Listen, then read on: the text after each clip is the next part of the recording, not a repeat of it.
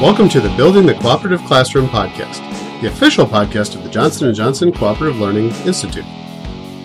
Welcome to the Building the Cooperative Classroom podcast. With me, as always, is Senor Aaron Fleming. Bonjour, ça va? And Mr. Derek Swistek. Guten Tag. Hey. Wunderbar. This is our second episode on role interdependence, one of our positive interdependencies as found in Tire Frog. So Derek had a little game for us to play based on the hit Parker Brothers word game Boggle. I'm impressed that you know that's Parker Brothers. I made it up. It could Okay. very well be Milton Bradley. We'll never know. So I feel like we all wrote down all of the roles that we know of. You guys got your written down, right? So the Boggle rules. So as soon as somebody uses one, you got to, say, oh yeah, I got to cross that one off, which is maybe not quite Boggle, maybe more categories, but that's okay. Yes. Can we go with something not from 40 years ago or 50 years ago? Let's go with categories. Way more fun. And if you come up with a double one, like if you come up with a role that starts, it's two words and starts with the same letter, it's worth 2 points. I'll start since I already got the mic here. So let's evaluate each one of these as we go here. And is this something that's simple for kids to understand? And is it important? Or maybe think of an instance where it might be important. So we kind of started talking and we kind of alluded to the timekeeper. So I'm going to pick the timekeeper. So timekeeper is somebody who keeps the group on task and on time. Is that a thing that is simple to understand? Is it simple to understand? Yes, it is simple to understand. It's a very concrete task for a group member to perform. Absolutely. So, but is it something that is important?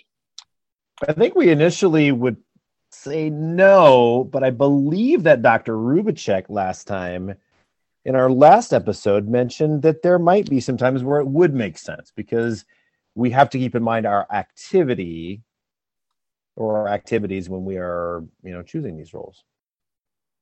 I think an instance when this would be important is if we were making sure that everybody had a voice in a discussion and we wanted to make sure no one was dominating. Everybody gets to speak for no more than 90 seconds. So the timekeeper becomes very important to make sure all voices are heard. Absolutely. Or if you're doing a task like for a lab and you want everybody to kind of roll through and that you have 5 minutes to get this done and you've got to get as many trials as you possibly can, moving that along as quickly as you can to kind of make sure that you get as many trials as you can. I was thinking about this in the science perspective. And I saw that was done really, really well. And it didn't feel frivolous at all. Fleming, you're up. I'm going to go with the old recorder. So explain it first? Well, recorder. So let's just say right now in our discussion, if I am the recorder, I am hoping that this is something well understood, that I am going to be the person in charge of writing down our information, of typing our information in a legible way so that we have a record of what we have talked about. I think we have another very concrete task here, something that a student would know what they were supposed to be doing at any given moment. Yeah, I think that one can be potentially overwhelming for some students. So that's one of those where I feel like it's not just, it might not be frivolous, it might actually be overwhelming for some.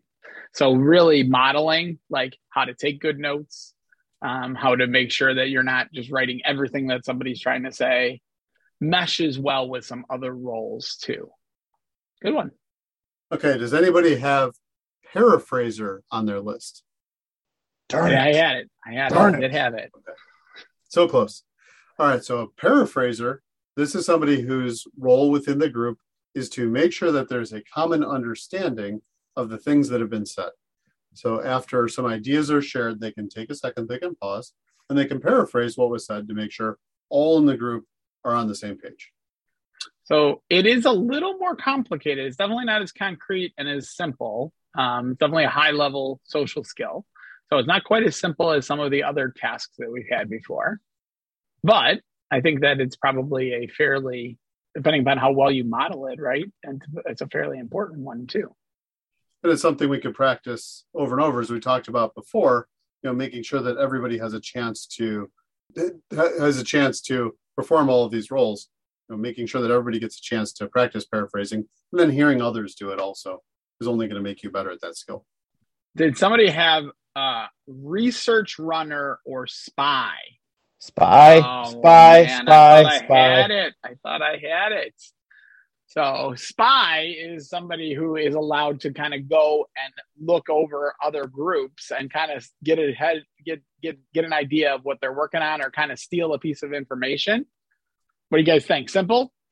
I think it's very simple in that if your goal is to bring information back to the group, that's something you can explain to somebody.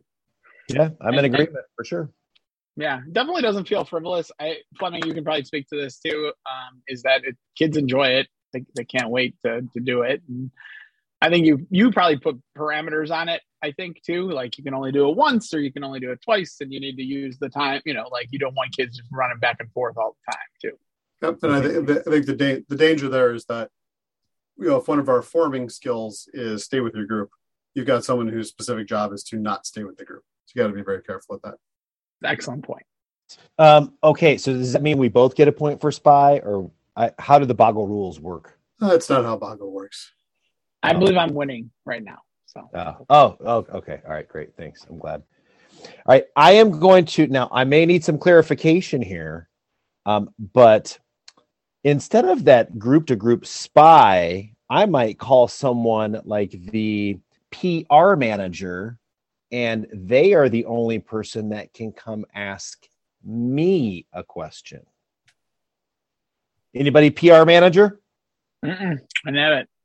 I had that called as a questioner, which might be a little different. So I will give you the point for this.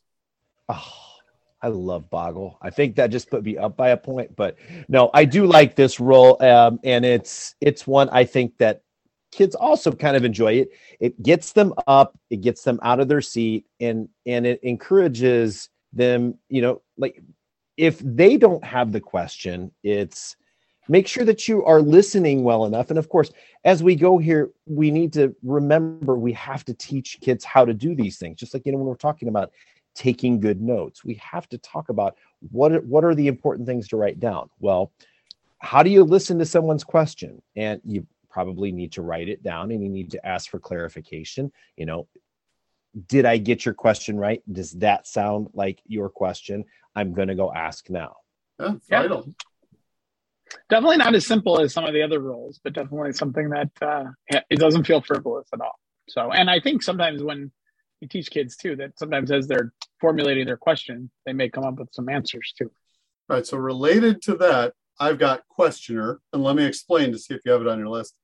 So this is the person in the group who's responsible for keeping track of those things that we don't yet understand, kind of developing the parking lot of information maybe we need to go out and find later, things we need to address with the whole class, things we need to bring to the teacher. But instead of disrupting the work that we're doing right now by pausing and going to ask the question, they're just having that list that maybe these are things that get answered by the end of our time together, but they're things that we still need to understand or know.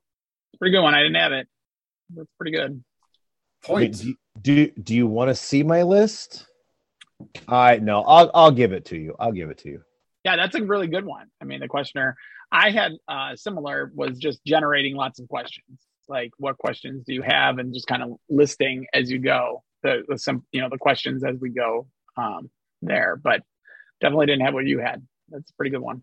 Well, I think that's an amazing role, because when we talk about trying to get students to be learners instead of students, and I know both of you have always done a really good job at having that conversation with students, but if you want to encourage them to be learners, then they have to be active participants in, this is what I don't know yet, and this is what I want to know. So I think that's a really, really good role. Big fan of that one. All right, I'm going to go with one that I'm sure both of you have already, but I think it's a really important one, and that is the reader. Got it. All right. Yeah, got reader. Now, how would the Johnsons describe how a reader has to read? Yes, you want to read it so that this person remembers it forever and for always. That is a David Johnson attribute that I use, or a phrase that I use quite a bit. And you model it, and you try to help kids just read it there too. So yeah, pretty easy one. Can feel a little bit unfair as far as like too much or too little. Definitely want to rotate if you've got that one in your repertoire there. It definitely feels like one you want to rotate. Well, I think that's a good place to pause. This was a fascinating round of Boggle. I think we could keep going, but we'll probably have many of the same roles on our lists. But I think one enduring understanding here is that you can get creative with these roles. They don't have to be rote. They're not going to be the same each time. Shake it up, come up with something new and get your students active in the process of being in the group. Next week, I think we're going to talk a little bit about, once the students have these roles, how do we maintain that individual accountability piece for their specific part of the group functioning. But until next week, let's cooperate. Thank you for listening to the Building the Cooperative Classroom podcast, the official podcast of the Johnson & Johnson Cooperative Learning Institute. Please check out the show notes for all relevant links, including a link to our Twitter account and the Cooperative Learning Institute webpage. This podcast is copyrighted under the Creative Commons license, copyright 2022. Theme music courtesy of Jimmy Ryan.